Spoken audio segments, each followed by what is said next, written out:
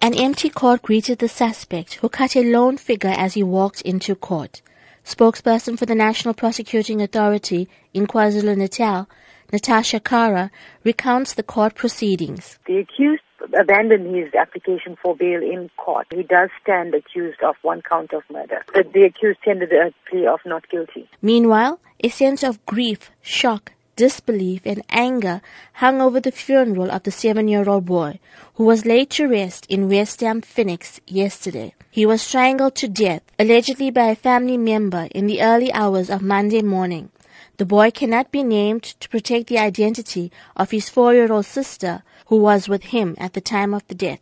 The child's maternal uncle, Lenny Mudley, says the entire family is in mourning and unable to express their grief at the tragic death.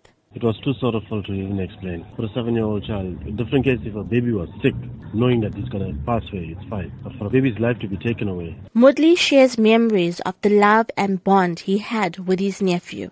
Oh, he was excited for this weekend. We were going to go and get Nando's. Every time his mom tells Leniana is coming, he's excited because I always take them everywhere. Wherever they want to go, I take them. To the beach, pool. The suspect's brother, Raveen Kuber, says he is unable to accept the tragedy his family is going through. He says if his brother is guilty, he should serve his time. Still can't get over this. Still can't get over it. What I feel, he must serve his time for what he has done as a brother. I'm so heartbroken because one girl is left. Imagine how she's going to feel when she's growing up. He's my bro, but I'm against him for what he did.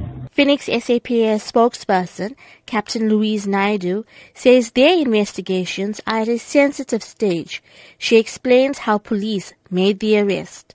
When he was questioned about the child, he maintained that the child was asleep, and that is the reason why he was carrying him. Police requested to inspect the child, and he was adamant that the child was asleep, and so they forcefully conducted an inspection on the child, and it was established that the child was unresponsive. The child was rushed to a clinic. Unfortunately, he was declared dead on arrival. It is at a sensitive stage, but unfortunately, investigation has to continue, and the mother will be interviewed in the process as well. Meanwhile, clinical psychologist Dr. Sharona Rawat says there will certainly be long-term implications for the 4-year-old girl who allegedly witnessed the incident. Sometimes it may not show up initially, but over time it can show up. And basically you're looking at behavior changes, you're looking at problems with trust.